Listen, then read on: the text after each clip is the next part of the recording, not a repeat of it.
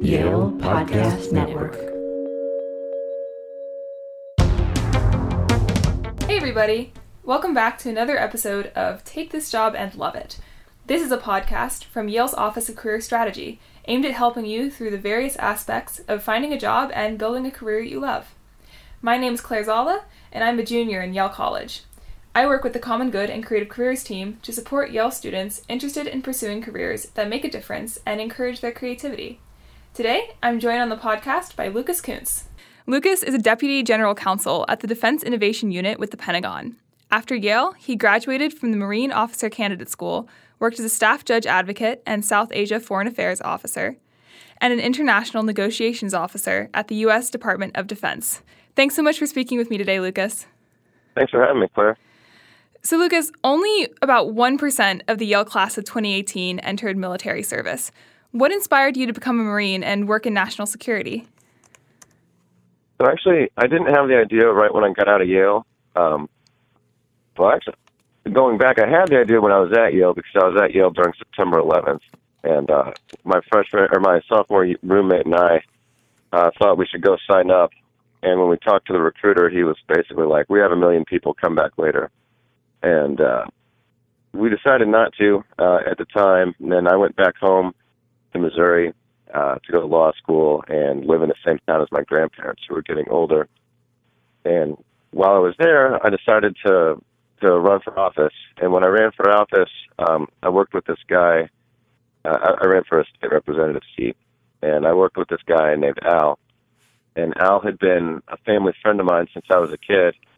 And I'd always looked up to him. Right, he was like a state representative, state senator, and he was at our church.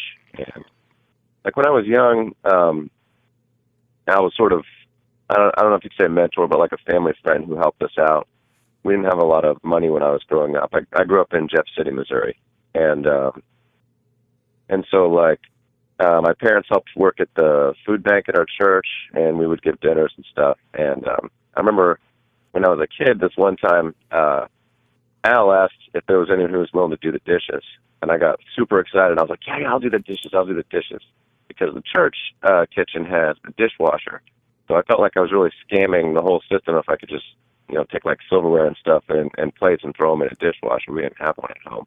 And so Al figured that out. And then later down the line, he was in charge of the church kitchen when they upgraded their dishwashers. He actually brought one by our house. Brought one of the old ones by our house and installed it for us so we'd have a dishwasher. And the other thing about Al is that Al was a Vietnam veteran. And so what happened was I ran for office in 2006, and he and I were really close. I didn't win. And then in 2007, I heard the State of the Union address where, essentially the president said, "We're going to surge in Iraq. We need to put a whole bunch more troops there. It's the important thing to do." And I talked to Al. I was a Democrat. I was not really like a super fan of the president or anything. But I talked to Al afterwards about what it was like to go to Vietnam and why he decided to do it. And he basically said, if it wasn't me, someone else would have to go. So I went down to the Marine Corps. This is Al talking to me. Al says, I went down to the Marine Corps recruiting station, signed up to go to officer candidate school and be a Marine. And he did, and he went to Vietnam. And like I said, when one of your heroes when you're a kid and then kind of your hero as a young adult talks to you about that, you find yourself in the same situation. It was just inspirational to me. So I went down to the Marine Corps recruiting station, signed up, and I got to do Iraq and Afghanistan. Kind of like he did in Vietnam, I guess. So in a way, it's like you were almost caught by surprise by a career in security. It wasn't exactly what you intended for yourself, but then you ended up in this field. That's right. And as it turned out, there were a crazy amount of opportunities I would have never expected. I really loved it. I got to learn Pashto in the Marine Corps, which is I'm a foreign affairs officer for South Asia. Went to Afghanistan twice. Tried to help rebuild the country as best I could in some pretty rough areas. Meet all the locals, speak the language with them. I don't know if Yale offers Pashto or not, but it's a pretty niche language, so it was pretty neat to learn it. Speaking of the roles that you played during your career, could you speak a little bit more to what exactly an international negotiations officer is, or what a deputy general counsel at the Defense Innovation Unit does? Sure. So those are kind of later steps in the career. After my first tour of duty, or first two tours of duty. So an international negotiations officer at the Pentagon, they could do several different things, but you get a portfolio in arms control at the Joint Staff, which is kind of like the military headquarters for the military. And I got a portfolio of treaties to work, and so I would go overseas, usually to Vienna, sometimes Brussels, Norway, Vilnius. I'd go about 8 or 10 times a year and do arms control negotiations with allies and with Russia. Your work also exists, at kind of a really crucial intersection between security, finance, and technology. You've written extensively on that field. Do you think you could speak a little bit more to how exactly this field has become so dynamic and changing over the past few years? Yeah, I think kind of what's happened there is, for a long time during the Cold War and going back, the United States had a defense industrial complex. The U.S. government funded most of the research and development, and pretty much all of the basic research, kind of in the West, and definitely in the country. And then what happened after the Cold War ended, there was this thing called the Last Supper, where the Department of Defense, under Bill Clinton, said, we need to, you guys are used to getting a lot of money during the Cold War. We're going to lower the budget. You guys need to consolidate, which from my point of view, as someone who likes capitalism and open markets, that's like intentionally consolidating an industry, reducing competitiveness, and reducing innovation is not really a good plan. And so what happened there is defense spending went down. U.S. government research and development went pretty far down, although we still do. The federal government still funds 44% of basic research, so there's still a lot there. But our research and development overall money went down. The defense marketplace, like all the other marketplaces in America, really consolidated a lot, driving up prices for the Department of Defense and kind of reducing innovation. And so, those, I guess that's about three things, right? Cold War spending went down, R&D went down for the government, and the marketplace consolidated. And so what those three things did is they kind of made the Department of Defense much more reliant on commercial technology, since that's where the money's coming from. And the other thing that happened is technology advanced really fast. We got into the computer age, we got into the internet age, information age, all that stuff. And so the federal government now is, where we used to be kind of a leader, or Department of Defense used to be a leader in technology, we're a follower in technology, and we're honestly a price taker for a lot of things in the commercial realm. And so one of the great things about being in the U.S. military is we're not really, you spoke about my writing, we're not really I guess you'd say censored. As long as I'm not using information that I got from my work that's not published, they'll pretty much let us write about what we want to write about.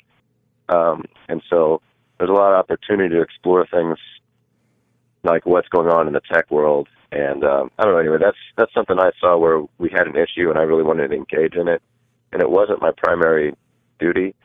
But yeah, I wrote a couple articles on it, and I think it's a really critical issue that we're facing right now. So if I understand correctly, does your work at the Innovation Unit work to close the gap between, the technology gap between the U.S. and everyone else? And so based on that writing, actually is how I ended up at the Defense Innovation Unit. I had my resignation in. I was going to get out and go work in a think tank downtown, and the general counsel of the Defense Innovation Unit called me up and said, hey, we've seen you writing on these topics. You've got some good ideas. Why don't you come here and help us work just in the law, policy, and things like that? Because what we're trying to do is accelerate the adoption of commercial technology into the Department of Defense, figure out ways to get past some of the kind of stagnant or overbearing procurement laws that are in place, and make it so that some of the smaller companies have an easier time working with the Department of Defense. But if you don't have like a team of lawyers, it's hard to work. It can be hard to work with the DoD. Like, there's a lot of rules that you got to go through. The federal acquisition regulations can be onerous. Speaking of challenges, what would you say would be the biggest reward or challenge in your career working in national defense? I think the thing that I found most personally rewarding was probably leading Marines on combat missions in Iraq when I first got in, just because the responsibility for me was to make sure that me and my team of 12 or 15 guys, we were out doing police training in Fallujah, Ramadi, towns people might have heard of, in a fairly dangerous part of Iraq. And, every day I got to work with these guys, and we were very mission-focused. We wanted to accomplish the mission, all come home safely. And, I was pretty young, and they were way younger than me. They were college-aged men, and, just the professionalism they put forward, the love for their country, and the dedication under pretty hard circumstances, was pretty impressive. And none of us were like real believers in the Iraq War either. Everybody pretty much just wanted to serve their country. We don't decide. And I actually kind of touched on this in one of my writings. The military doesn't decide when to go to war, right? That's decided by politicians, and we just are there to serve, and we do our best. Thank you for your service. No, thanks for the paycheck. I would really love to backtrack a little bit and talk about your Yale experience. Some people might view a degree in classical civilizations, which is your bachelor's, as an unusual preparation for a career in national security. In what way do you think your Yale experience has prepared you for your career? I think honestly that the best thing that Yale gave me was just the credential of going to Yale. I've been very surprised at how important that's been. And that actually, and this is me being frank, but like when you pair up Yale along with military service, like thousands of doors open that wouldn't be open to one of those alone, or to someone who didn't have either. I mean, I've gotten to be a member on the Council on Foreign Relations. The military sent me to Columbia Law School for a year. Well, they paid all the tuition. They gave me a full salary during the time. I had an apartment over at Central Park.